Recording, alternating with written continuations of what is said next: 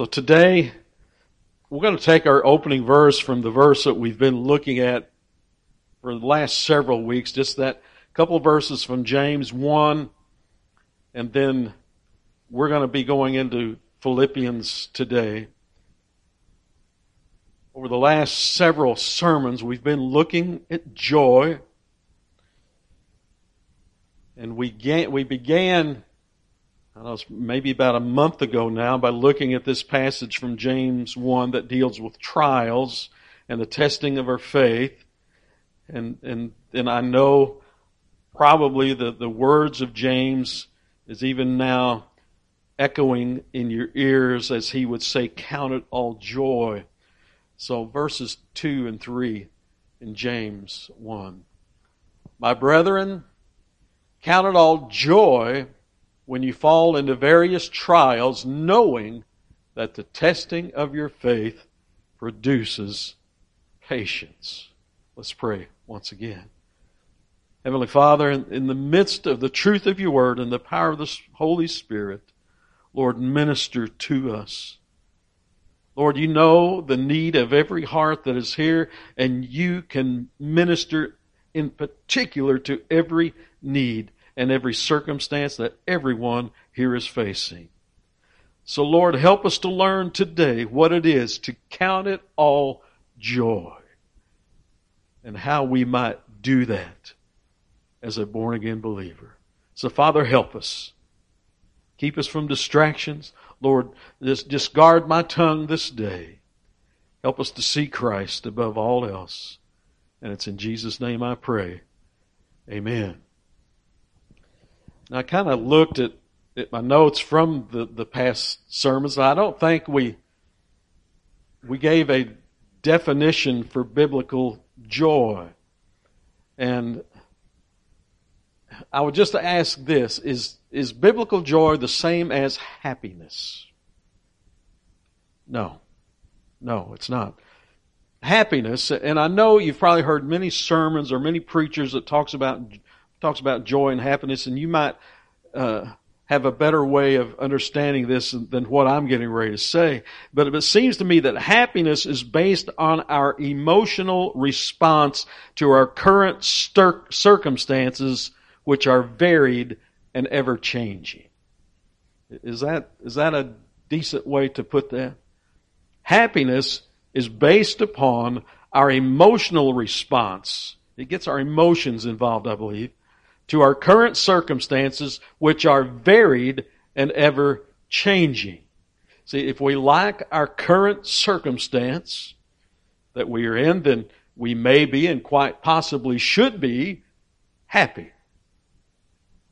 And if we don't like our current circumstances, we might find ourselves unhappy or sorrowful or a multitude of other emotions based on changing circumstances.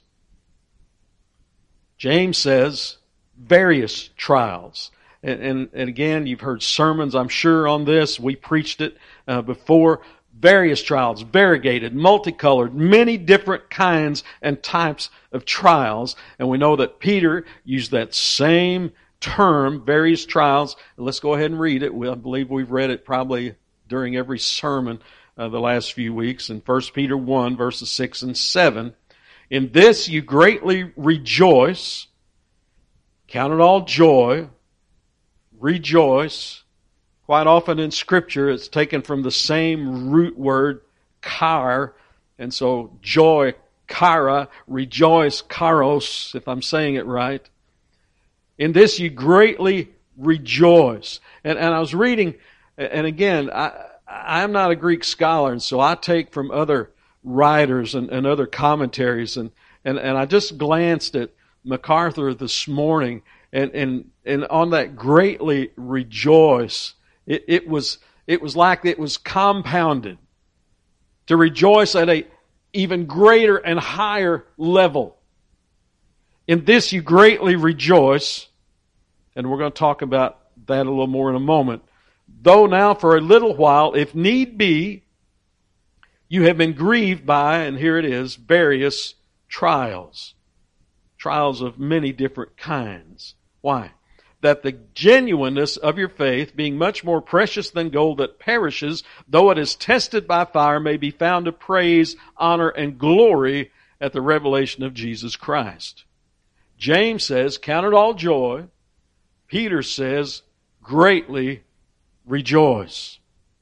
Now, biblical joy, I believe, is gratitude or thanksgiving that is based on unchangeable outcomes, facts, or conditions.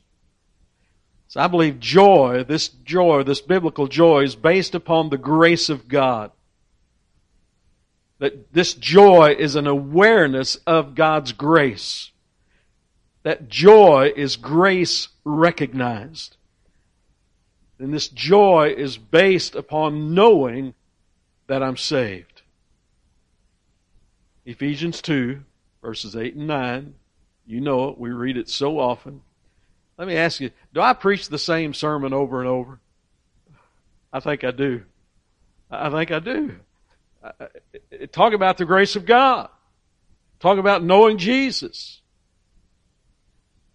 For by grace you have been saved through faith, and this is not your own doing, and that not of yourselves. I've got two versions here. I got ESV here, and let me read in New King James. For by grace you have been saved through faith, and that not of yourselves. It is a gift of God, not of works, lest anyone should boast. Being saved, born again, born of God, an irrevocable transaction wrought by God. Amen? An irrevocable transaction wrought by God. It is unchangeable for those who are truly born again. Not those who are the seed that was planted on the various different grounds that looked or appeared to spring up for just a moment and then fall away. That was not a true saving faith. But true saving faith is wrought by God, irrevocable. And so for the born-again believer, joy should be consistent in our life. Biblical joy, the joy of the Lord. Consistent through the various trials that we face. Joy, this joy, comes from being rooted in grace. Being rooted in grace produces a life of gratitude and thanksgiving. Gratitude for what He has done.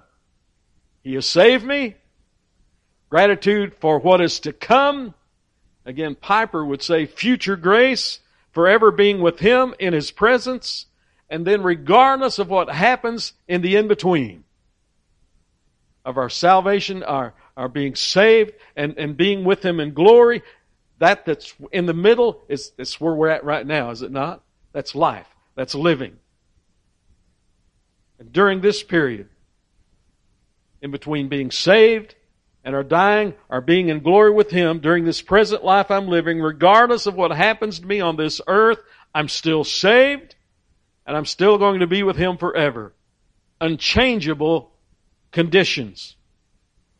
Peter said, we read earlier, in this you greatly rejoice. Now, what is he talking about? In this you greatly, well, he's talking about what he just said.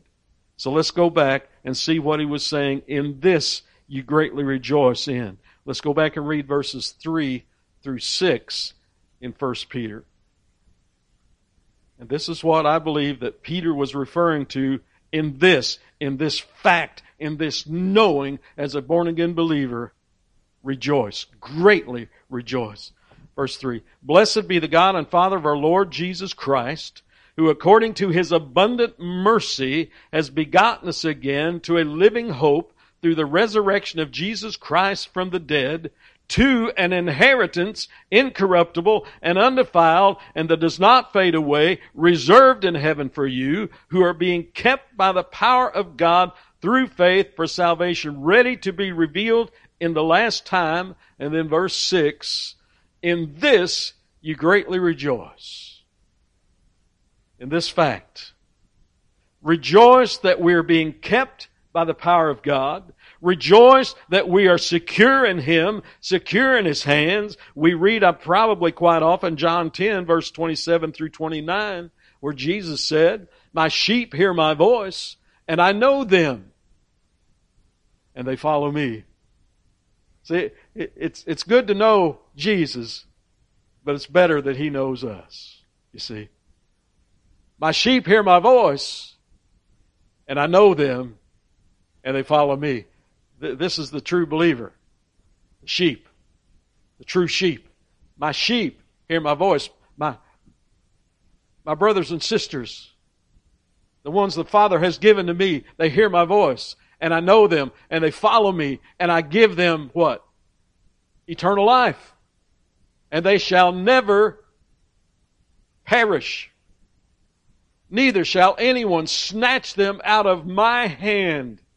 My Father, who has given them to me, is greater than all, and no one is able to snatch them out of my Father's hands.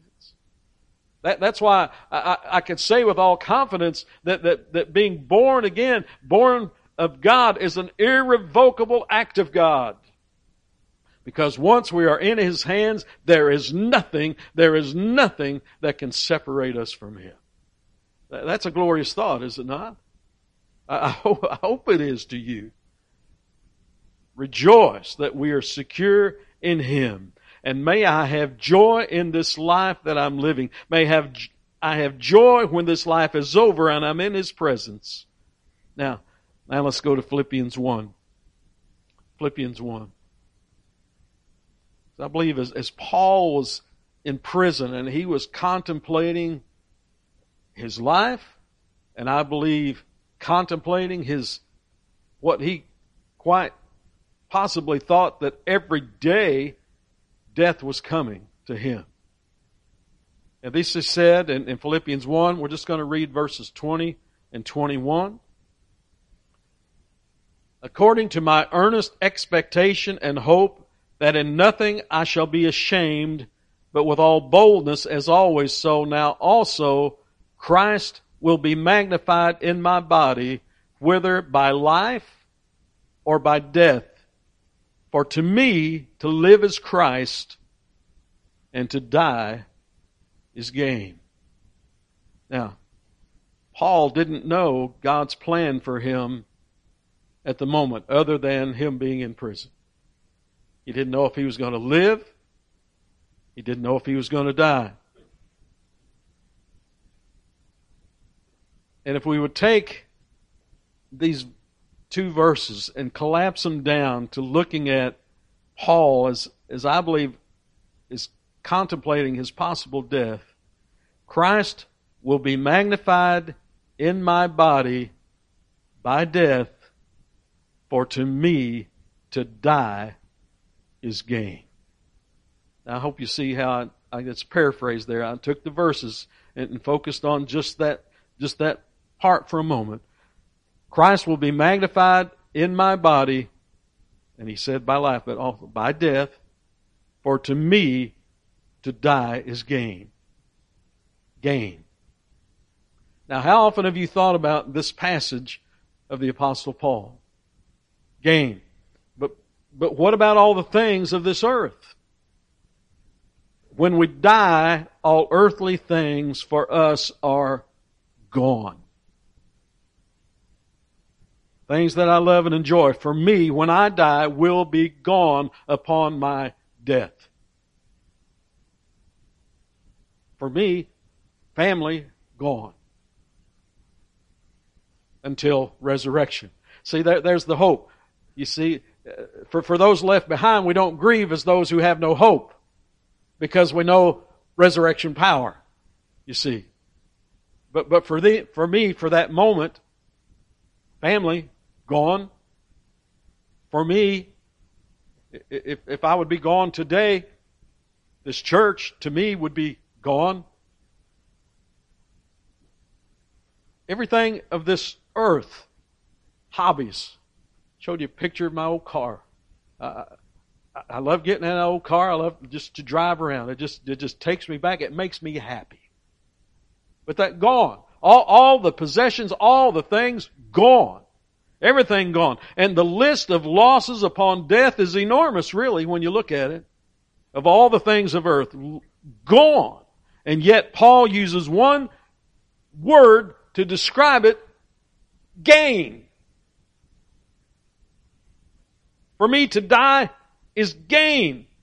And then he explains it in verses 22 and 23. Let's read. But if I live on in the flesh, this will mean fruit for my labor, yet what I shall choose I cannot tell. Now let me pause here for a minute. Now the Apostle Paul is not saying that he's going to choose one or the other. It's not him to choose. Our life is in God's hands. I believe it's what he is saying is, God has not yet revealed to me of which this will be. For I am hard pressed between the two. But between the two what? Between the thought of living and the thought of dying. He says, I'm hard pressed between the two. Because I believe he's contemplating. If I live, if I get out of this, I believe he is thinking of what he's going to do and where he's going to go and the ministry that to others in the midst of this.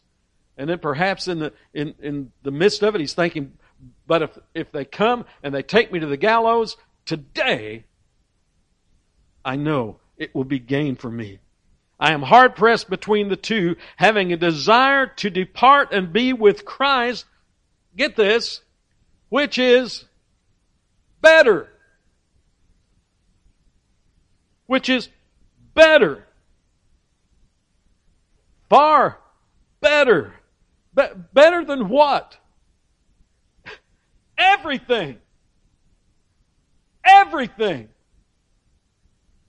If we could comprehend that, I believe we would begin to get a glimpse of joy. And of what James was saying, count it all joy when you're in the midst of various trials, because we know this world is not our final resting place. Our citizenship is in heaven, and that brings joy. Upon our death as a born-again believer, we lose everything that this world holds, but we gain Christ. Oh, we have Him here. We have the Holy Spirit in us, but we gain Christ to be in His presence. And this is far better, and this is the root basis for joy. Living knowing that regardless of the various ongoing trials that I face, I have an inheritance incorruptible and undefiled, and that does not fade away, reserved in heaven for me, and in this I greatly rejoice. So I would ask, do I, or do we, children of God, live our lives with this in mind? Do we treasure Christ in our living more than everything else this world holds or offers to us? Paul said to live as Christ, and it should be the same for every born-again child of God, to live as Christ, to live and bear fruit for Him, that in everything that I would say and do, that He would be honored, that He would be glorified, that He would be magnified. Remember what Paul said, so now also Christ will be magnified in my body, whether by life or by death. So we live and magnify Christ because we know what lies at the end of this life, gain. We get Christ face to face in His presence, and that is joy. Joy inexpressible, joy unspeakable, and full of glory. Now I want to read a quote. I've got a couple from John Piper. I've been reading and listening to Piper messages and things. Probably I got introduced to him about 15 years ago. Before then he was not in my circle at all. And if you've followed John throughout his ministry and his life, you know that the focus of his ministry is joy. Is joy. So let me read. Quote, I believe Paul is saying that Christ is shown to be magnificent in our dying when we experience Him as more satisfying than all the pleasures that life in this world could give.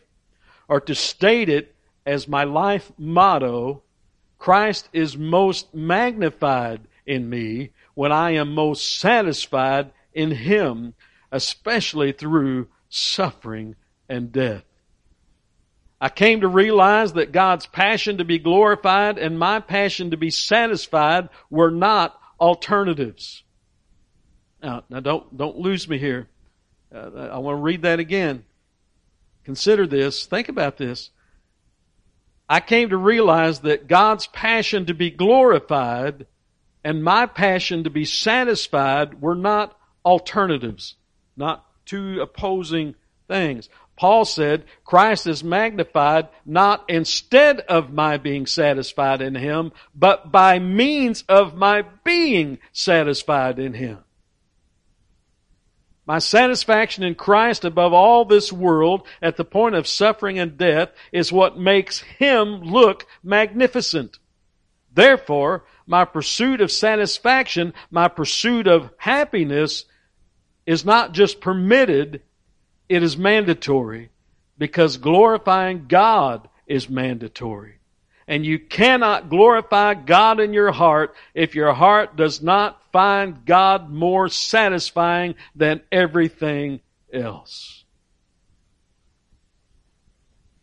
What do you think of that? You cannot glorify God in your heart if your heart does not find God more satisfying than everything else. It's quite a statement, end quote. Where do I find my satisfaction in life? I would ask you the same thing. Matthew 13, verse 44. Again, the kingdom of heaven is like treasure hidden in a field, which a man found and hid, and for joy over it goes and sells all that he has and buys that field. Becoming a Christian not only means receiving faith, believing truth, but I believe it also means finding a treasure. And again, let me go back to Piper. Quote, conversion is the miracle that the Holy Spirit works in your life so that you taste and see that Christ is more to be desired than anything in this world. John 1:12. We've got that there. John 1:12, I think. But as many as received Him, to them He gave the right to become children of God, to those who believe in His name. Believing Jesus is receiving Him as what? Savior? Yes. Lord? Yes. But also as the infinitely valuable treasure that He is. Faith is seeing and savoring Christ as your supreme treasure. And so the lifelong good fight of faith is a fight for joy. A fight to see and savor Jesus as more valuable than anything in the world. End quote. So there's where we take stock, we take inventory, we look at ourselves and what are we treasuring? What am I treasuring? What is our greatest treasure? Talk to the fight of faith. What's the fight? Paul said a fight for faith. And I believe a fight to keep our focus on things above and not of this world. To not get distracted by lesser things. To treasure the Lord above all things and at all times. In Jeremiah 2 verse 13, what was the evil that God's people had done? For my people have committed two evils. First, they have forsaken Him. the fountain of living waters. And what did they do? They hewn themselves cisterns, broken cisterns that cannot hold water. So it seems that Jeremiah is saying that evil is having a preference for the empty wells of the world over the living waters of God's fellowship.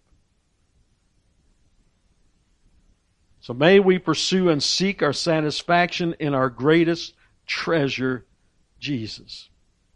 And I know I can stand up here and I can say that, and we would all nod our head, yep. That's right. I need to do that. And then we just go out and continue on. The things of this world. You know, we sang the song, Knowing You. And I'm sure the writer of that song had in mind Philippians, the 3rd chapter. Because let me ask you this. What of all the things that Paul possessed on this earth? Think of his credentials. Think of his education. Think of his status. Think of his worldly possessions. And what did Paul say of those things? Let's read it. Let's remind ourselves. Philippians 3, verse 7 through 11. But what things were gained to me, and again, you could go and read all of those things that Paul talked about. He was a Pharisee of Pharisee. He was working his way to the top, so to speak. But what things were gained to me, these I have counted loss for Christ. Yet indeed I also count all things loss.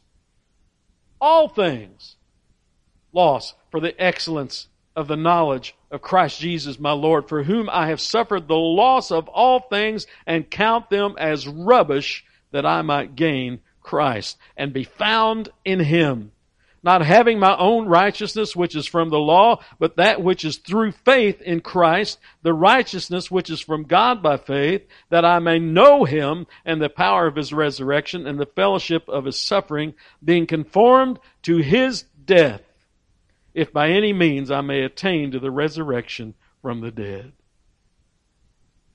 See, joy for the true born-again believer is rock solid. See, joy is a part of who we are, is it not? The fruit of the Spirit is love, joy. Let's go to it and read it then. Galatians 5, verse 22. Let's read down through 26. Every born-again believer has the Holy Spirit in them. Yes? And the evidence that we have the Holy Spirit is that we will bear the fruit of the Spirit. And so, verses 22 through 26, but the fruit of the Spirit is love, joy, peace, long-suffering, kindness, goodness, faithfulness, gentleness, self-control. Against such there is no law. And those who are Christ's have crucified the flesh with its passions and desires. If we live in the Spirit, let us also walk in the Spirit. I like how the ESV puts it. Let us also keep in step with the Spirit. If we live in the Spirit, let us also walk in the Spirit. Let us not become conceited, provoking one another, envying one another. May we not become conceited. Could the Apostle Paul have become conceited? Can we?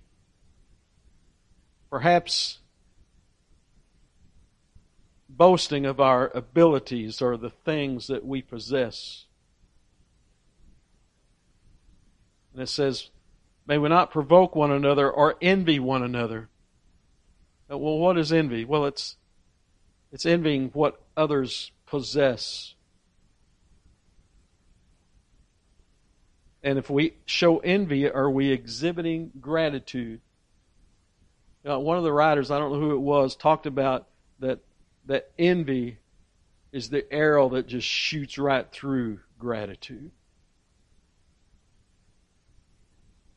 If you have envy, your focus is off. If you're consumed with looking at what others have, and you're not satisfied with where the Lord has you, then your focus is off. Your focus is in the wrong place. And so what do? We look to Jesus.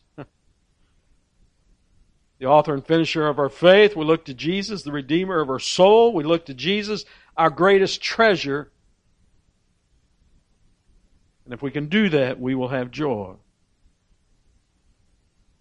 Joy in the midst of various trials, joy in times of suffering, and joy even in death. Remember, joy comes from being rooted in grace.